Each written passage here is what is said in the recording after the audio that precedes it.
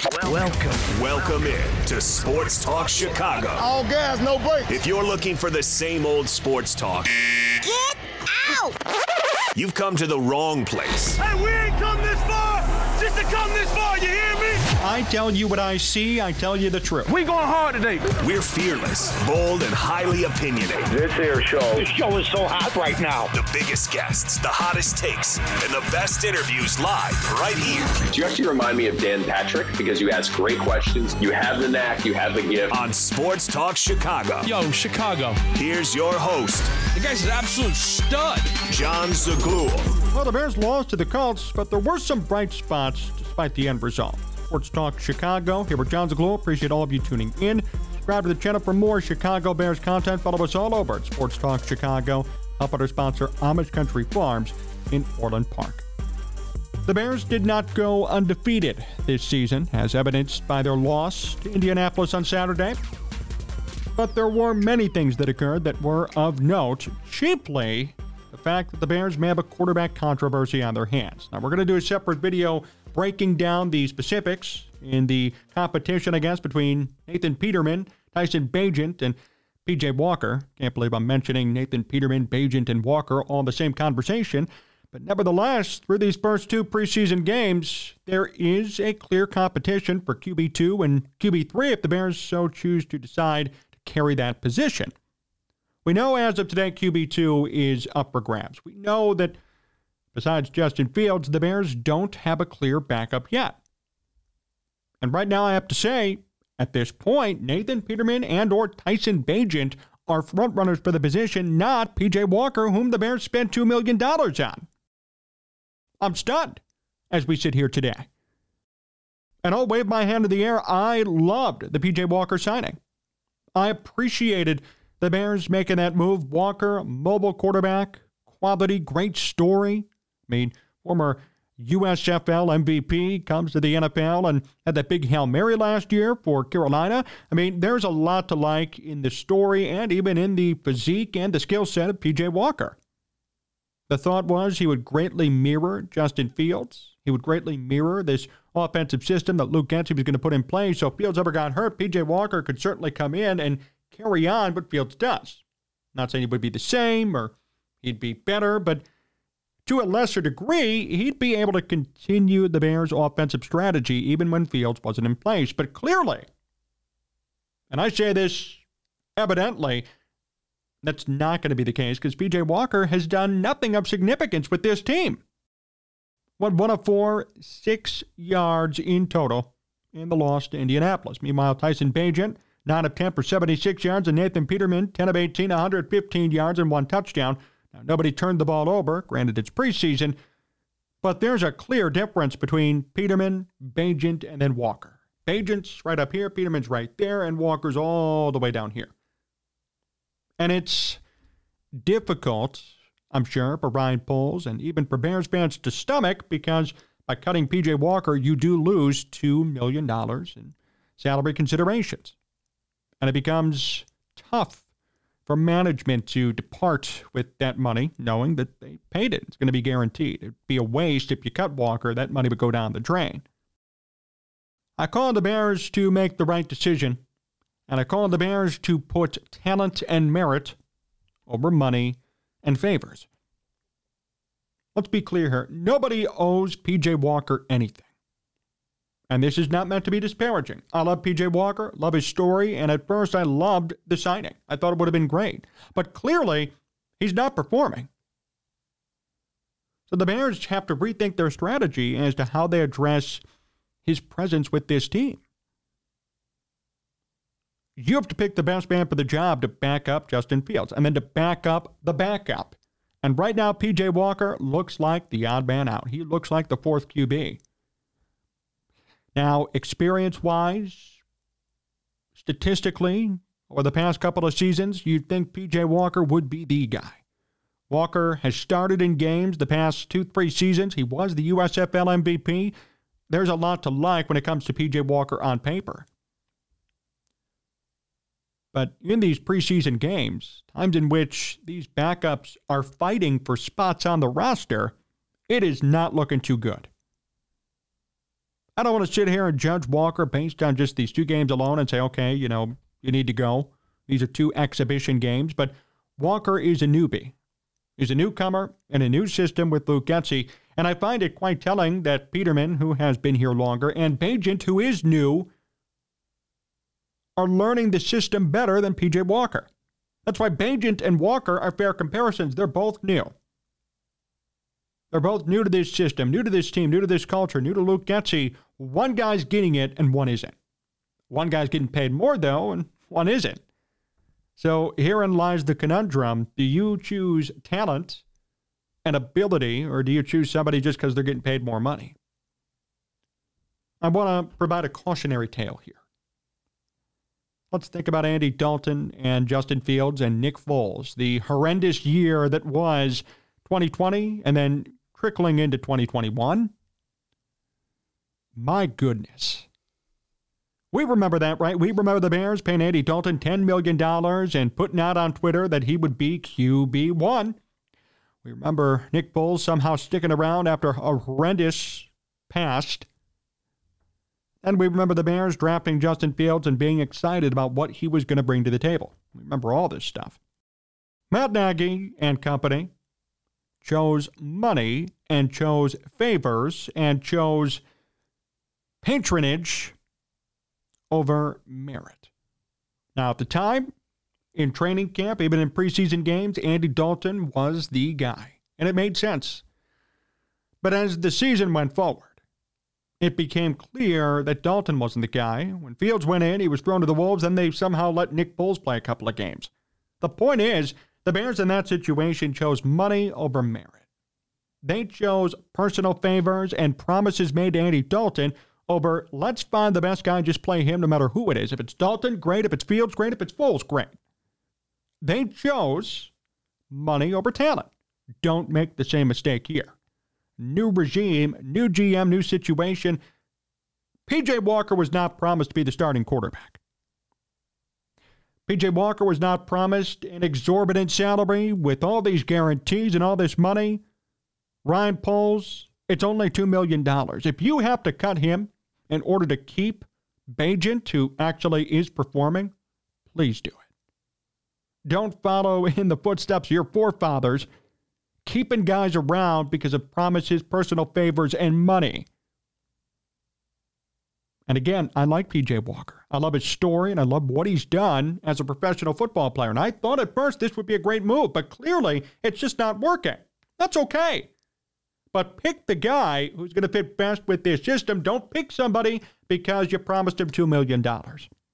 And by the way, that's it. There wasn't a promise of you're going to start here, you're going to start a couple of games, we're paying you $10 million to sit on the bench and be a backup. No, P.J. Walker's getting paid $2 million to be the backup if he earns the job now.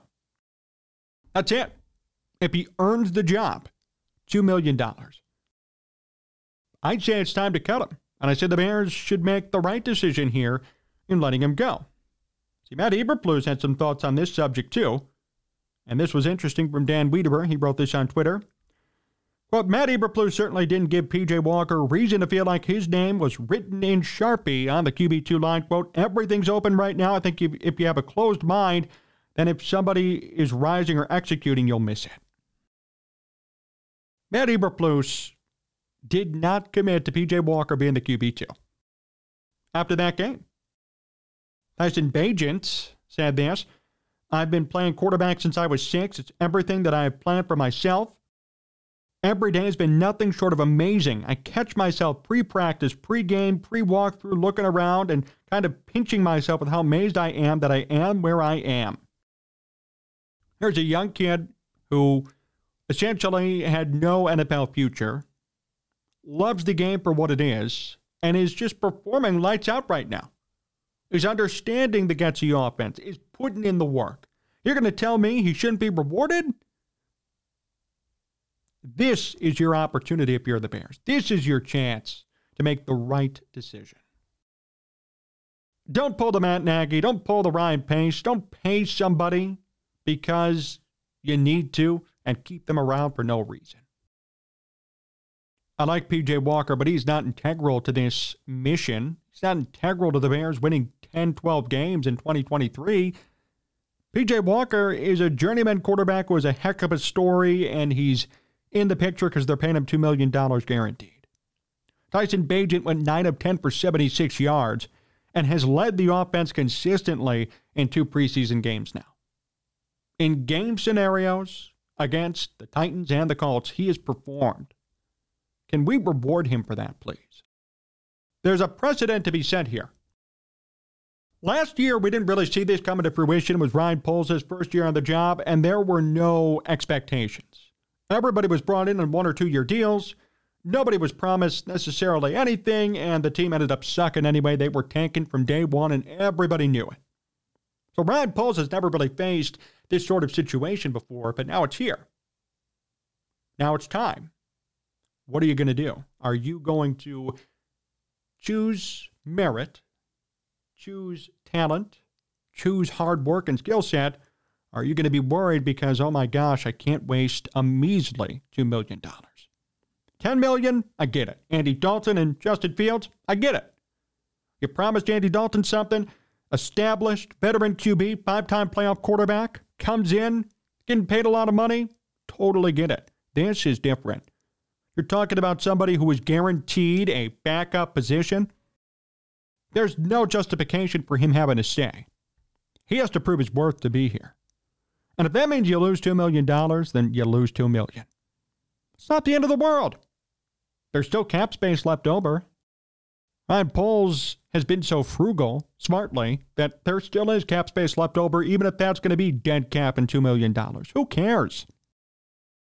You're in the business of winning games now.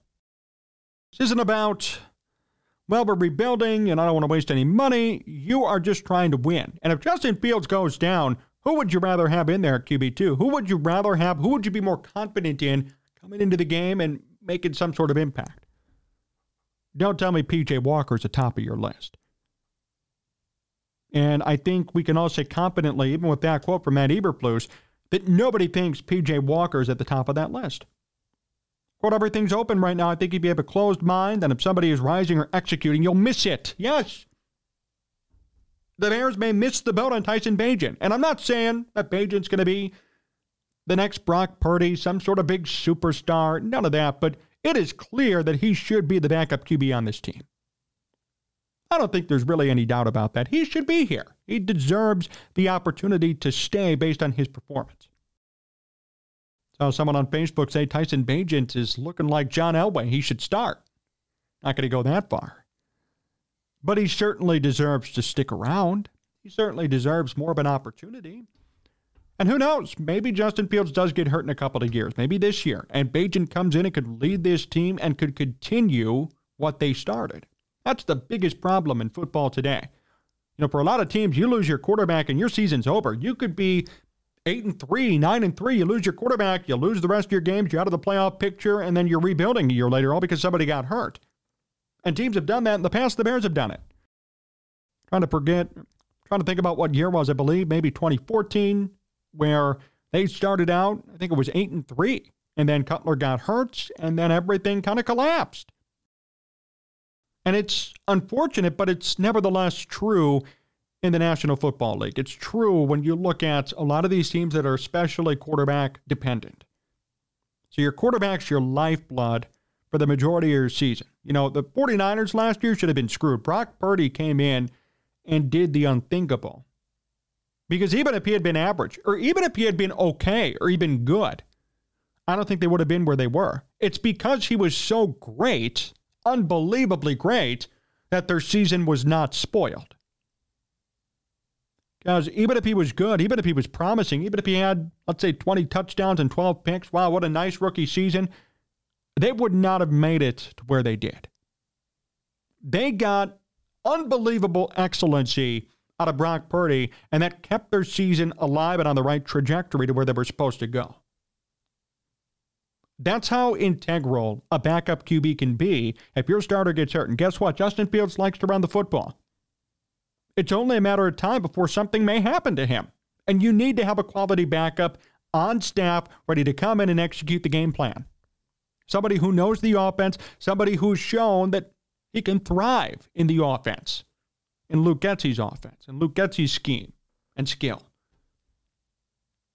Tyson Bagent has proven twice in game scenarios that he could do it. P.J. Walker has shown us nothing.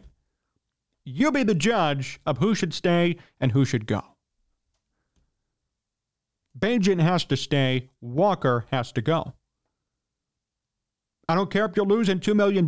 You know what? If, let's say, Justin Fields gets hurt and Bagent comes in and leads the team to the NFC Championship game, a la Brock Purdy, will we be caring about $2 million? Will we be worried, thinking, oh, man, the $2 million is outstanding. Dead cap, P.J. Walker's gone. No. Everyone will forget about it, similar to Velus Jones Jr. Ryan Poles cuts Velus Jones. No one's going to be like, oh, Ryan Poles, you made a big mistake. No. We're worried about now. We're worried about today and tomorrow and the future and what this team could be. I'm worried about winning. Everybody else they just want to win. They just want this team to do good and succeed. So this is encouraging in Bagent's case. And if I were the Bears, I would stick with him. Don't take P.J. Walker. Now, the Bears lost the game as we discussed. I know we talked a lot about Bagent and Walker, and that was certainly the biggest storyline in that game, but how about Roschon Johnson doing it again? Roschon Johnson, who we've talked about since the day he was drafted, watch out, and certainly enough, he's doing it again. 7 carries, 32 yards, 4.6 yards per carry. Robert Burns also 8 carries for 40 yards, averaging 5. Roschon Johnson had 12 carries last week, averaged 3.6 per carry, upped it to 4.6 this week. He's gotten the majority of the carries for the Bears in the preseason. Now, again, it's preseason, but I firmly believe that by week 8, he will be the RB1 on this team. And so far, I don't think he's disappointed in a sense. He hasn't shown anybody why he shouldn't be in that position, even at a catch for 11 yards, too. Roschon Johnson has already been a surprise, and he's already come in with a vengeance. He's ready to go. He's proven it. And he's showing off again. Oh, it's just so satisfying to see. Deontay Foreman got some carries too, Travis Homer, etc. But Roschon Johnson, watch out. He has been so good in these 2 preseason games. It's just been so exciting to see. It's been exciting to see him get these opportunities. It's been exciting to see him fulfill what was expected of him. It's a quote here from USA Today. Johnson played a huge role in Chicago's first scoring drive, where he had a 14-yard run and 11-yard reception. He provided a spark on offense that was desperately needed. As Johnson continues to impress, it'll be interesting to see how quickly he can climb the depth chart as a rookie. A little bit of foreshadowing from this article, and it's true. Another guy who may not be getting paid the big bucks, may not have the NFL resume per se, but if you're worried about talent and if you're worried about production, that's just the guy you go with. I know Khalil Herbert's been here for a while, and I know on paper he averages enough yards per carry to be a Pro Bowler every single season. But Roschon Johnson can do both. Roschon Johnson is younger. Roschon Johnson is more fire and more ambition. And he's been proving it in the preseason so far. Let me make this clear, too. I'm not going to be mad if Roschon is going to be the 3rd-string running back all season. I'm not going to be bashing Khalil Herbert, waiting for him to screw up or something like that. But I want to advocate for people who are doing good things. I want to advocate for people who are doing good work and putting in the work on the field and proving to everybody that there needs to be a conversation about these set positions. Backup quarterback was supposed to be set. Running back, to an extent, was supposed to be set, at least for week 1. And there are 2 rookies on this team, late-round guys, who are just disrupting the whole process and being a problem. And I love it. That is what makes the preseason fun. When people ask, why watch the preseason? A couple of people last night said, all these starters are out. Justin Fields is out. Khalil Herbert's out. All these guys are out. What's the point? Why are we doing this? We're doing it for reasons like this. We're doing it to see the next generation of Bears talent rise up. And we're doing it to maybe see these players who are considered next generation to debut this season to make an impact right away, like Roschon and potentially Bagent, if something were to happen to Justin Fields. This is what makes it fun to watch. This is what makes it exciting. This is what I love about the preseason. contrary to popular opinion. I mean, in another aspect, too, we get to see these rookies who may not be performing who should be. Tyreek Stevenson had a dud of a game yesterday.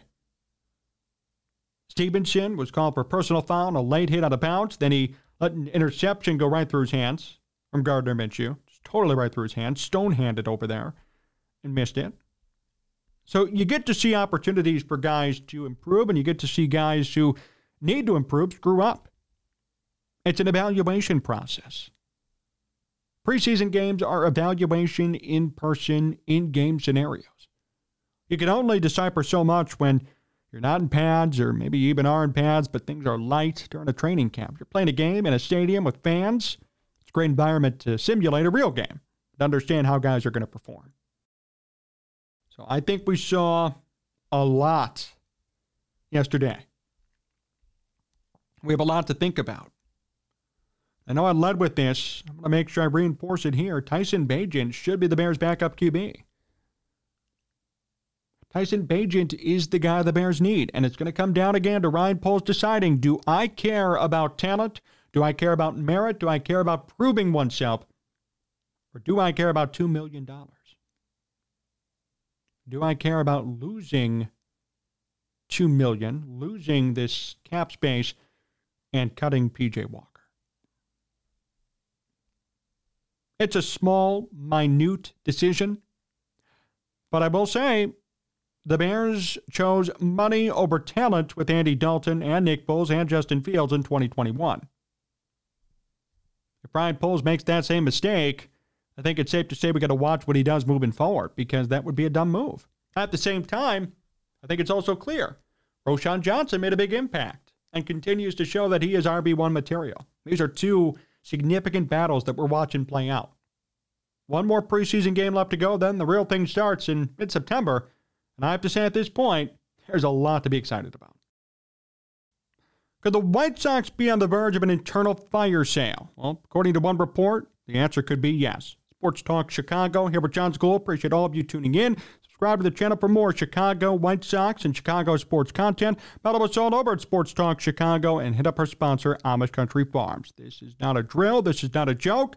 It's an official report from Bob Nightingale over at USA Today. Quote, the White Sox are conducting a series of internal interviews to determine whether drastic changes are needed inside the front office or on the coaching staff. This has been one of the most disappointing and painful seasons in Chairman Jerry Reinsdorf's tenure. Yeah, no kidding. GM Rick Hahn has 1 year left in his contract, while manager Pedro Grifol has 2 years remaining. This is a pretty big report, and for some reason, it's not being talked about enough. Well, I should rephrase that. There are a lot of people who've said Pedro Grifol should be fired, which I've made many a video talking about why that'd be a dumb move, and I guess I have to talk about it again today. But even more than that, there is blame being put wrongfully on Grifol rather than the people who set up this team, the people who continue to patronize and enable this team, and the players themselves. In my opinion, everybody should be fired except Pedro Grifol. And I'm talking players should be released, a fire sale should occur, and kind of did near the trade deadline, but not to the extent that it should have. Rick Hahn should be gone. Kenny Williams should have no position whatsoever, and even Jerry Reinsdorf himself should be off this team. That's not going to happen, but that's the extent to which I'm talking about here. Everybody has to blame the manager. Everybody has to go up to Pedro Grifol and say, it's your fault, it's your problem, it's your issue. What did he do wrong this season? What did he do to hurt this team? He came into a situation in which they were already going down. They went 81-81 last year. Tony La Russa was the manager, and everybody begged and pleaded for him to leave, and now the team's even worse. Kind of sounds to me like Tony La Russa wasn't the issue. But even more than that, Pedro Grifol has no blame or issue with what's going on here. This is not a Pedro Grifol problem.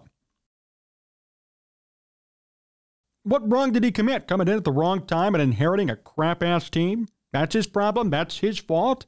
No. Rick Hahn assembled this team. Jerry Reinsdorf continues to support this team, and Kenny Williams is involved too. Again, let's not mention the players, some of them who are having career worst seasons, like Tim Anderson. He's one of the worst qualified hitters in baseball. Dylan Cease, who now has an ERA above 4. Lucas Giolito, who was doing okay, then got traded. There are players who are just simply not performing right now for this Sox team. That's the issue. It has nothing to do with Pedro Grifol. They're 48-75 right now as we tape this. That's not a Pedro Grifol problem. It's not his fault that things aren't going right. I look at their lineup right now, and this is just depressing to even look at. I mean, there's one player who's doing well, one player who may actually finish in the top 5 in the AL MVP vote, and that's Luis Robert. He's having a heck of a season, career year, superstar year. He is living up to his entire potential. Every White Sox fan who said, just watch out, just wait for Luis Robert, you are turning out to be absolutely right this season.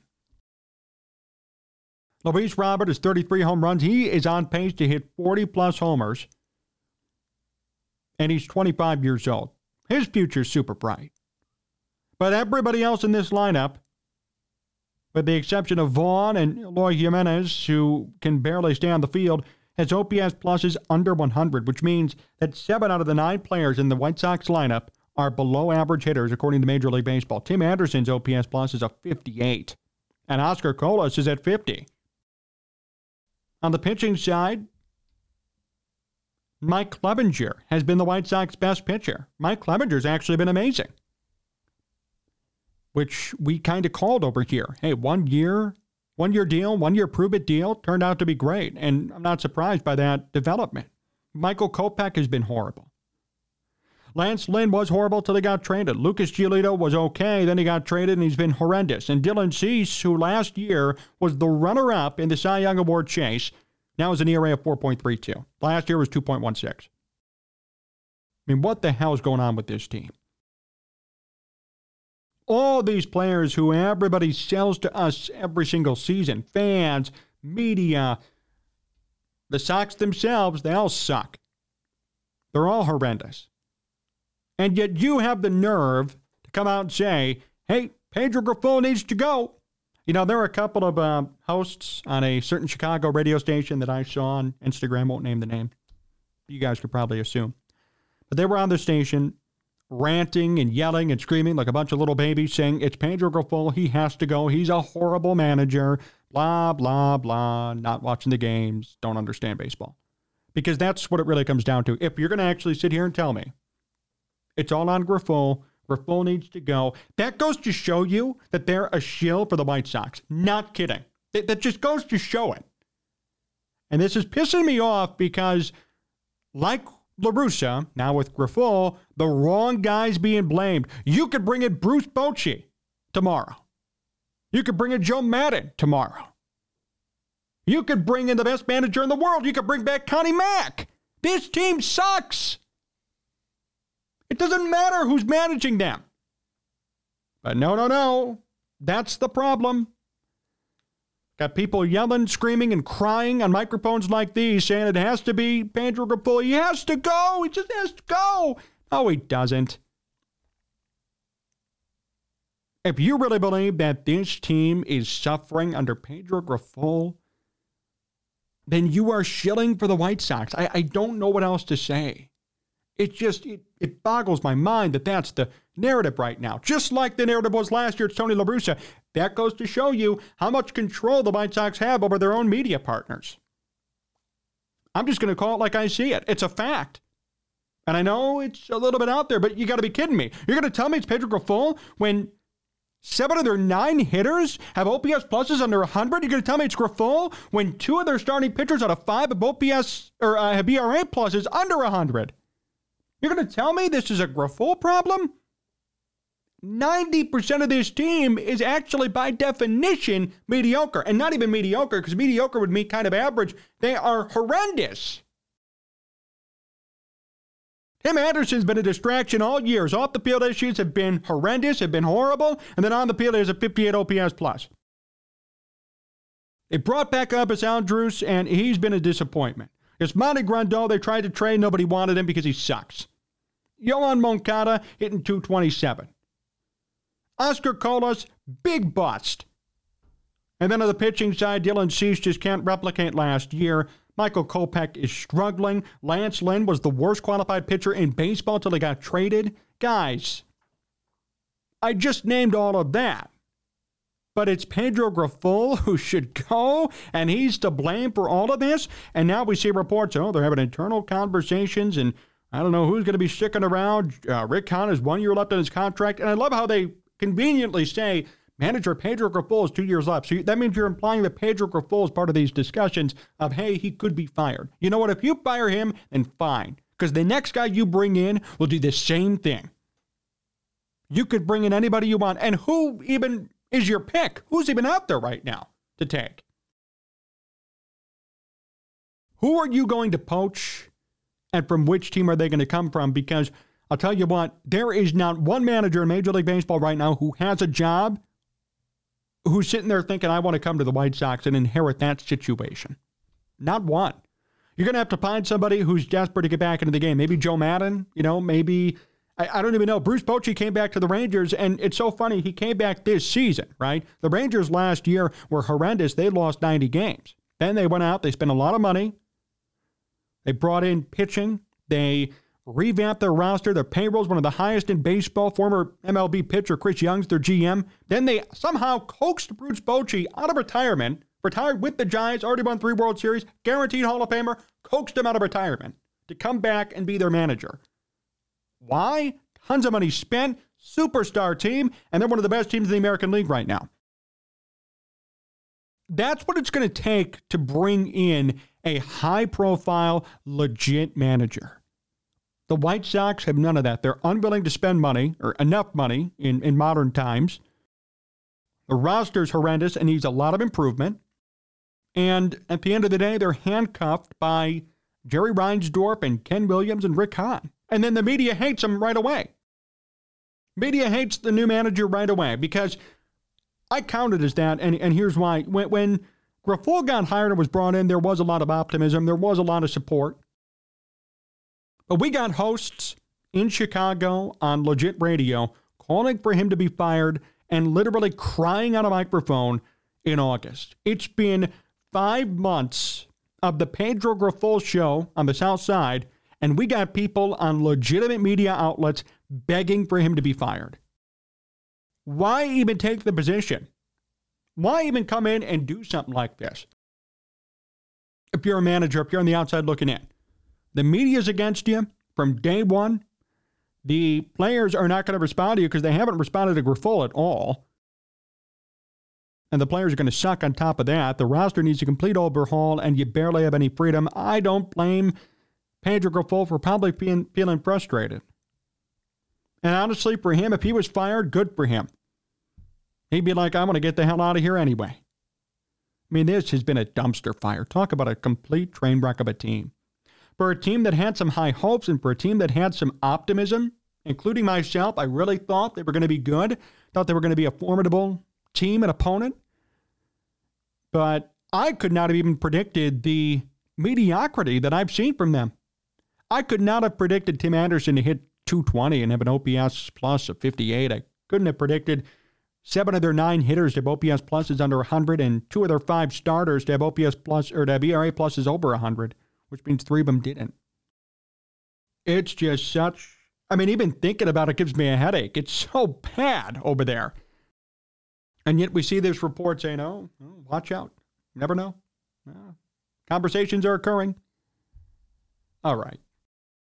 Ironically enough, this report comes out, and last week was when that radio host was on the air begging Pedro Grifol to be fired. So, see, there's no coincidence here, guys. Okay, Pedro Grifol is going to be one of the phone men at the end of this season. Rick Hahn might be too. Or maybe not. Who knows? And if he somehow sticks around, I don't even know how that's possible, but good for him for keeping a job that long. But just be aware that Pedro Grifol may be out at the end of this season. Now we're hearing about it. And if you thought this was an impassioned rant, if he gets fired, this whole studio's coming down to the ground. Okay, this is going to be a freaking joke if he goes. And I have a feeling it's going to happen. And we're already hearing about it now. It's kind of already on the fence. So just be aware and keep that all in mind. This is not Pedro Grifol's fault. This is a organizational-wide effort of collusion to purposefully lose. I mean, everybody's working together, finding a way to lose baseball, lose games. I mean, but between Rick Hahn and some of his moves in this roster construction, along with Kenny Williams, to these players just being historically bad, everyone's working together to make sure the Pedro Grifol just cannot even compete and for this team to lose games. I'm convinced that's what's going on here. So don't tell me, oh boy, Pedro Grifol needs to go. That's what they said last year, right? All the prognosticators and media darlings out there, right? Oh, if Tony La Russa just gets fired, everything will be okay.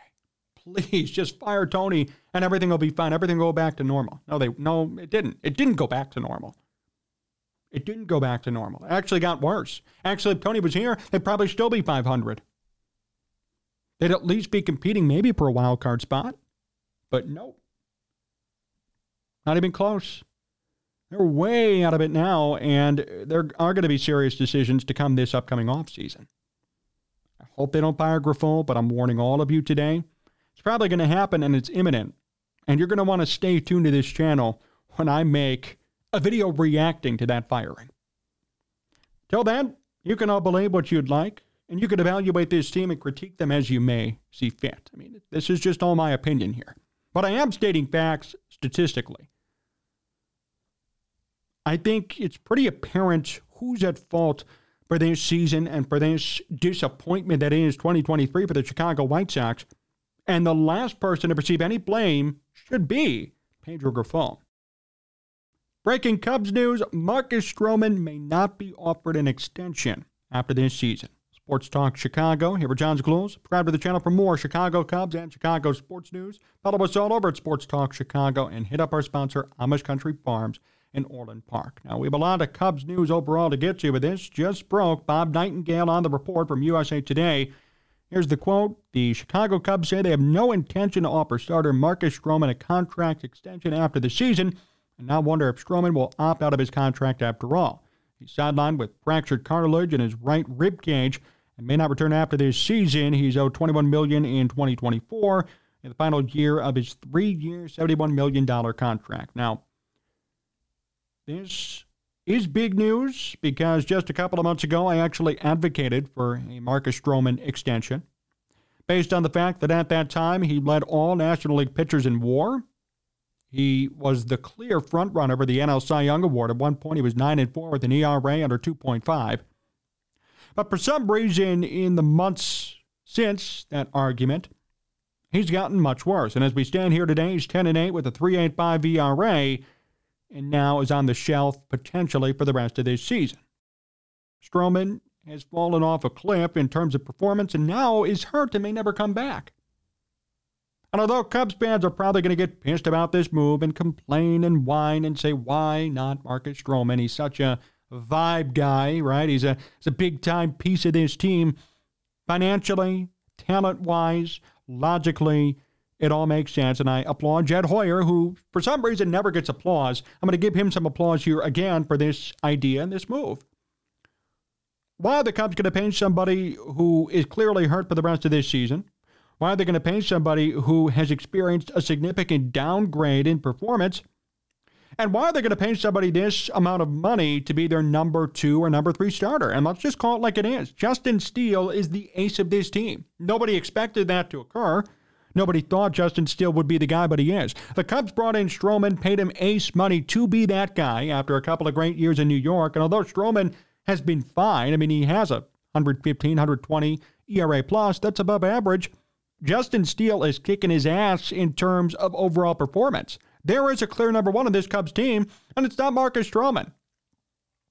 Couple that with the fact that his performance has dipped significantly, and the fact that at the end of the day, he's hurt and he's out for the rest of this year. Should the Cubs be paying him that much money? No, I don't think so.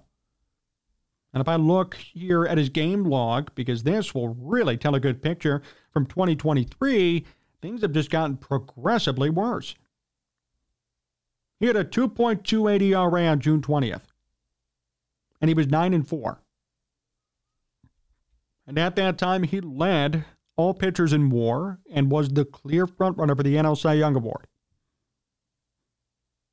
And ever since then, which has really just been throughout July, because he hasn't even pitched yet in August, he made 6 starts in July, and he got lit up almost every time except for once. And his ERA went up from 2.28 on June 20th to 3.85 on July 31st. 5 weeks, the ERA goes up by 1.5 runs. And he goes from high WAR and all these expectations and opportunities to run-of-the-mill number 2 starting pitcher whose WAR actually decreased significantly, now stands at a 2.0. Stroman, for his career, has always been a good but not great starter. Stroman's never been on the short list to win a Cy Young Award. He's just been very good. And this is not an indictment on Stroman. Let's just call it like it is. I don't think anybody could sit here logically and say, oh, yeah, Stroman's a grade A, top 10 pitcher in baseball. No, he's not. He's a very number 2, number 3 type starter who brings with him some flair and some social media highlights, and everybody gets excited. And some swagger. But is Stroman going to be worth $21 million next year after the collapse that he sustained this year? Then on top of that, him being hurt? The answer is no, by a long shot. This has not become an argument anymore. It's become fact. He should not be retained. And yes, there might be fear that Stroman's going to opt out, and if that's the case, good luck. I actually think Stroman has no incentive to opt out right now, and the Cubs are playing a really smart game. Stroman's done horrendous this past month and a half, and now he's hurt for the rest of this year. He may not get the value he wants. He's going to need to prove himself for one more year in order to get the money he wants. He's going to have to. There's no extension. He's owed $21 million in 2024 in the final year of his contract. If he wants to opt out around these optics, so be it. No one's going to pay him $21 million next year. The Cubs are forced to. If he opts out and says, I think I can get a better deal, dumb move on Marcus Stroman's part. The Cubs are so smart, and they're covering all their bases in this decision. And whether you like it or not, business is business, and baseball is baseball. And Jed Hoyer is once again, whether people want to admit it or not, making the right decision. Everybody trashes Jed Hoyer. I saw a video come out the other day talking about the collapse of the Cubs core. He saw it coming years away, and everybody crapped on him. This guy doesn't get enough credit. Javier Baez is hitting .220 out in Detroit. Chris Bryant has missed a total of 189 games, and he's in the second year of a 7-year, $150+ million contract. Anthony Rizzo is on the DL or on the IL with a concussion, but he hasn't been himself since May. This Cubs core that everybody proclaimed and was so angry about when things changed has worked out in Hoyer's favor. Couple that with the fact that Wilson Contreras at one point in his first year in St. Louis was demoted from the catcher position. And nobody gives this guy credit. They all crap on him. They all worship Theo Epstein and say Jed was the reason why they suck. You know what? If it wasn't for Jed Hoyer, the Cubs wouldn't be where they are today. The Cubs are ahead of schedule right now. And that goes on to my main point about this video. The Cubs right now are in the thick of the NL wildcard hunt. They currently, as of today, actually hold a spot. So if the season ended today, they would make the postseason, which is a shock to probably everybody watching this video. Everybody crapped on them back in, 2020? And then 2021, you're trading away everybody. What are you doing? And just 2.5, almost 3 years later, they're in the playoff hunt, and they might make the playoffs. Kudos to Jed Hoyer. Nobody gives this guy credit. Nobody cares about the tough decisions that he had to make, because I'll tell you what, if he didn't make the decisions he did, they'd still suck and they'd still be crapping on him too. So really, it wouldn't make a difference. If he didn't choose at the time to make the tough decision to cut and get rid of Rizzo and Bryant and Baez and company, and now Contreras too, if he didn't make those tough decisions, this team would still be in a rut, in a hole. Even Kyle Schwarber. Oh, I love Kyle Schwarber. Yeah, well, he has a negative WAR and his OPS plus is under 100. Yikes. But no, Kyle Schwarber is a Cubs legend, according to everybody on Twitter. Kyle Schwarber's hitting 181. The short-sightedness and the undying loyalty to certain players who just don't produce is astounding at times. Frankly, it is astounding. I mean, I love the enthusiasm from Cubs fans, but you have to understand and you have to draw the line between I'm a fan and I'm a baseball realist. I'm a fan and I love this team, but I also know when somebody's long in the tooth and needs to go. Jed Hoyer is purely a baseball mastermind, and he's been in this game just as long as Theo has. Theo didn't orchestrate this rebuild into contention. It was Jed who did it, because Theo left the team high and dry and went away and waved bye to everybody, and everyone was happy for some reason. He got out before things got bad, left his friend out to dry, then his friend had to deal with the damage, but yet somehow reemerged from the pile of garbage. And yet we're still not giving him credit for what he did. He was put in an impossible position, and he succeeded. Jed Hoyer should never have to worry about a job ever again in baseball. If I were an executive of a team and I knew Hoyer was on the market, I'd be after him right now to lead my front office, to be my GM or my president. Like right now. And yet, we still have some people trashing on him. Just makes no sense. The Cubs in general are having an unbelievably surprising season.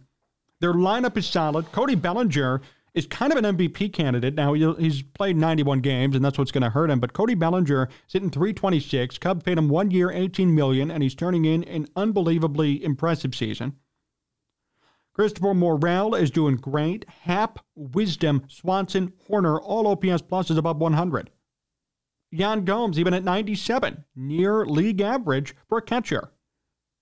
They got rid of Trey Mancini and got rid of that experiment. Mike Tauchman's doing great off the bench and in that fourth outfielder role. Heimer Candelario, who came over in a trade, is hitting .385 since joining the Cubs in 15 games. And pitching-wise, Justin Steele is a Cy Young candidate in the National League. Kyle Hendricks is back with a 4 flat ERA. Albert Alzolay, who was a failed starter, has turned into the de facto closer of this team, is actually succeeding. His OPS plus, or his ERA plus, is near 200. There are so many surprises, and this just really reminds me of 2015, except actually on a more satisfying level, because this team is fighting every day. 2015, that team dominated. They were great all around. They won 97 games. I actually appreciate this team more because there were zero expectations. There was nothing. I mean, we didn't know when the Cubs were going to be good again. It could have been this year, could have been 2 years, could have been 5 years. Maybe Jed Hoyer would have had to be fired for this team to get better again. And yet here we are today with all these different players, some of them old, some of them new, some of them 1 year rentals, some of them have been on this team since 2021 in those dog days like Patrick Wisdom. And they're winning. And they have a wild card spot right now. And they're 5 over 500. That's impressive. That's all Jed Hoyer. Jed Hoyer is the mastermind and the architect of this team. This random roster of misfits that is coming together and winning games and playing meaningful baseball in August and into September. That's Jed Hoyer getting the job done. And that's these players performing on the field. Don't want to take credit away from them. It's awesome. It's just so fun to watch, and it's so fun to see good guys get credit for good things that they do. After years of being dragged through the mud for, frankly, no correct reason, no reason based on fact, now we see somebody reaping the benefits of his hard work, put into an impossible situation. I hope this team makes the playoffs. I don't expect anything from them. I think they're going to be a dud in the playoffs, and that's not controversial. I mean, this team's 5 games over. They're a 500 team that's going to sneak in via a wild card spot. Awesome. It's a great feel-good story and something to build off of for 2024. That's how they should be approaching this season. You build off this for 2024. This is not the end goal. This is not, wow, we finally made it. No, they haven't. A lot more work's to be done. But considering how they started this season, considering the expectations surrounding this team, considering the names of players on this roster that I'm looking at right now, the fact that they're in it is enough for me to say successful. This is a successful season. Cody Bellinger last year, just so everybody is aware, because I think people forget, was hitting .210. And the year before that, 165. Cody Bellinger has not been good since 2019. He had lost his stroke. Even the Dodgers gave up on him. And look what he's doing now. Dansby Swanson, big-time deal. He's performing. Christopher Morel, 24 years old, has 19 home runs in 79 games. I mean, this stuff is impressive. Justin Steele, 27 years old, could win 20 games this season. And could win, on top of that, the NL Cy Young Award if he continues to play his cards right and perform. Nobody expected any of this. Nobody thought that this was going to happen, and nobody could have called this early in the season. This is amazing. And I give this team so much credit, and I give more than anybody Jed Hoyer credit for making it happen. Thanks for watching today's show here on Sports Talk Chicago. Appreciate you all tuning in. Subscribe to the channel for more Chicago Cubs and Chicago sports content. Follow us all over at Sports Talk Chicago. Support our sponsor, Amish Country Farms. And a big thank you to John Meadows for directing and producing. So long, everyone.